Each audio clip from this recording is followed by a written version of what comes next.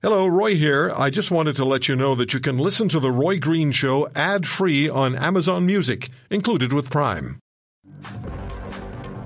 Look, there's an election coming. And my guess is, this isn't a particularly difficult call to make, that it'll happen in 2021. The only thing that could derail it, as far as the Liberals are concerned, is if the vaccine rollout doesn't get any better. Now, Dr. Bogosh told us in the last hour that he expects millions of doses of vaccine to be arriving very quickly and millions of doses of vaccine going into Canadian arms through the summer. And if that happens, then you can be sure there'll be a federal election. The budget's coming on the 19th of April. That's going to play into it. And the Conservatives just have to find the territory for them, because the Liberals are going to consider their budget and vaccine rollout to be probably their best opportunity for an election to be engineered. Now, so I've looked at 5 issues, or identified 5 issues, and it wasn't rocket science either, but 5 issues which I think should play a leading role in impacting the final result of the upcoming federal election. And I asked my friend Darrell Bricker, President and CEO of Ipsos Public Affairs. They do a great deal of polling for Global News. I asked Darrell if he'd come on the program and talk to us about these particular 5 issues and how they might play into the overall mosaic of an election. Darrell, thank you very much for taking the time. And would you agree with the premise that the scenario I've put together about how and when an election in 2021 might take place? The Liberals certainly look like they're trying pretty hard to engineer something, but the mechanics of actually pulling one off may not be as easy as it is under normal circumstances. Is that because of opposition parties not being willing to head into an election, or is it something else?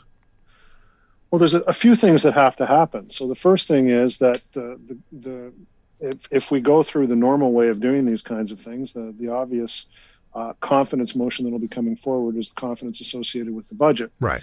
And if all 3 of the major opposition parties vote against the government, then the government will fall. But all that has to happen is one of the opposition parties, and we see that the NDP is probably the most likely to do this, would vote for the budget, even if they object to certain elements because they feel that it's not time to have an election. And at that point, the budget would pass the House, and there wouldn't be cause to have an election. So at that point, what would have to happen is that the Liberals would have to find another reason for deciding to go visit the Governor General and to cause an election to happen, which, by the way, would cause them to require them to break the Canada Election Act, which means that you're not supposed to have one until you're defeated until 4 years after the last time that you were elected. So breaking the Canada Elections Act, if we're still in the midst of a pandemic, and if there's a certain amount of doubt about the ability to hold a secure election. I mean, all you have to do is take a look at what happened in Newfoundland. Mm-hmm. There's all sorts of imponderables in this. So while I hear a fair amount of punditry go on about, we're going to call an election, it's not quite that simple. So there's a lot of things going on here. Yeah, my gut is telling me, if the opportunity to win exists and you have a minority government which was elected with the lowest popular vote in the history of Canada as far as winning elections is concerned, you're going to do whatever you have to do to get into the election campaign. And I just see that happening. That's just my gut telling me that. I'm not so sure the Conservatives want an election right now because I don't think they're ready. But we'll be talking to Mr. O'Toole about that tomorrow. Darrell, the 5 issues that I looked at, that I ran by you, sent you an email. Thank you for doing this, by the way. Tell me where these fit into public thinking or public consciousness when it comes time to vote. Let's start with the pandemic. The most important issue facing the country today. It's the thing that everybody's focused on. The daily news about the pandemic is like an emergency broadcast. We're planning our lives and our futures based on everything that's associated with this. So whether it's the number of cases or whether it's the number of people being vaccinated, those numbers are really being consumed by the public every day, and their optimism and pessimism goes up or down depending on those numbers. So it will be at the top of the list, no doubt. Okay. And do we have a memory for what's happened in the last year over the pandemic, or is it short-term memory? I actually do think that we'll have a memory. And the thing that's difficult to assess with the government right now is, as if we're going out of this, and I would assume that if we're going to be having an election, we will be coming out of this, and there'll be some positive momentum in terms of both the number of cases going down and the number of people being vaccinated and things opening up again, whether the public is going to be feeling gratitude or relief. If they're feeling gratitude, well, then they're probably going to reward the government. Relief, who knows how that one goes. Yeah. So the vaccine rollout, how does that play into the public consciousness during an election campaign? If it's not going well, or not going as well as the Liberals wanted, the opposition parties would really make it a focus point for them. Yeah, it's the real wild card in all of this, Roy. The government has one version of how vaccines are going. The provincial governments have another version of how vaccines are going, and so do the opposition parties. So it's not like there's unanimity on exactly how it is going at the moment.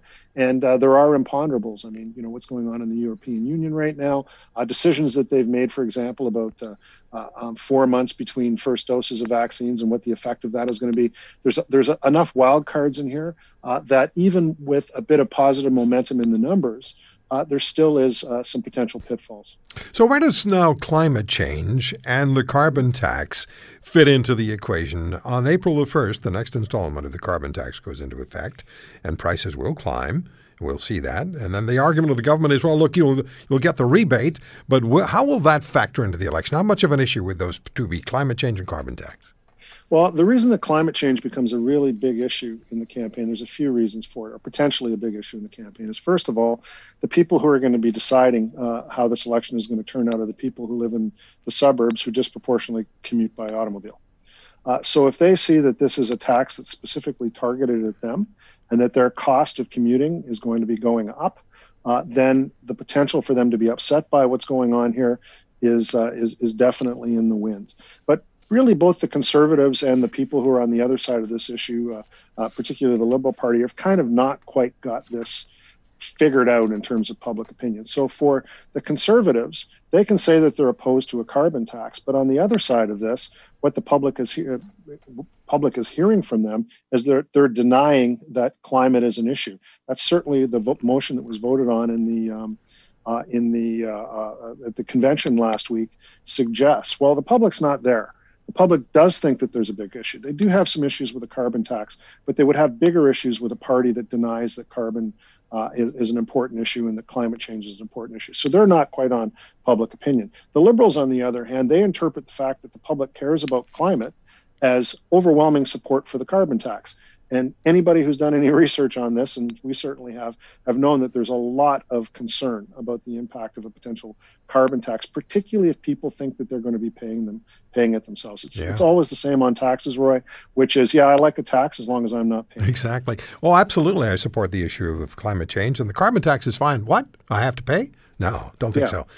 And that's when it gets difficult. Yeah, absolutely. So where does the national debt and the deficit, we've never seen a deficit like we saw in 2020 or will in 2021, extenuating circumstances, the pandemic.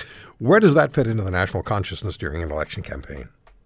Well, it remains a fairly big issue, especially for Conservative voters. So when you go through the most important issues facing the country today, what you'll find is that you start running into issues like taxes, debt, economic type things right near the top of the list. And you can't spend a generation telling the public that an increasing deficit and an increasing national debt is a bad thing to all of a sudden have them start thinking that it's a good thing. Now, they recognize that we're in the midst of a pandemic. They recognize that these circumstances are requiring more investment by governments than we've seen any time probably since the end of since the Second World War. So they recognize that we're in an emergency situation, but it's an emergency situation. It's not a new normal. Okay. Federal budget. Oh, sorry. Go ahead. So it's not a new normal. So you've got one side of the equation saying best chance and an opportunity to take what we learned during the pandemic and use it to solve every other problem. And then we've got the Conservatives potentially saying, maybe we needed to do it for the pandemic, but you guys don't have a stop button, so we're going to fight you on that. And finally, the federal budget. Where does that fit? Well, we get back to this, the green reset or the best time in a generation to be able to address a whole series of problems, everything from climate change to inequality, to health, long-term care issues, to all sorts of things. So you've got one side of the equation saying, hey, now's the time to take this stuff on. And since we're spending a whole lot already, why don't we spend a whole lot more and make the world a better place? And then you've got the other side saying, well, actually, we really can't afford this. So we recognize that emergency spending is a reasonable thing. And I really do have a problem with a higher deficit, or I really do have a problem with debt going up. And I really worry about what the economic impact is going to be on me. So you're going to have these two sides facing off as we go through the budget. If you want to hear more, subscribe to The Roy Green Show on Apple Podcasts, Google Podcasts, Spotify, Stitcher, or wherever you find your favorites. And if you like what you hear, leave us a review and tell a friend. I'm Roy Green. Have a great weekend.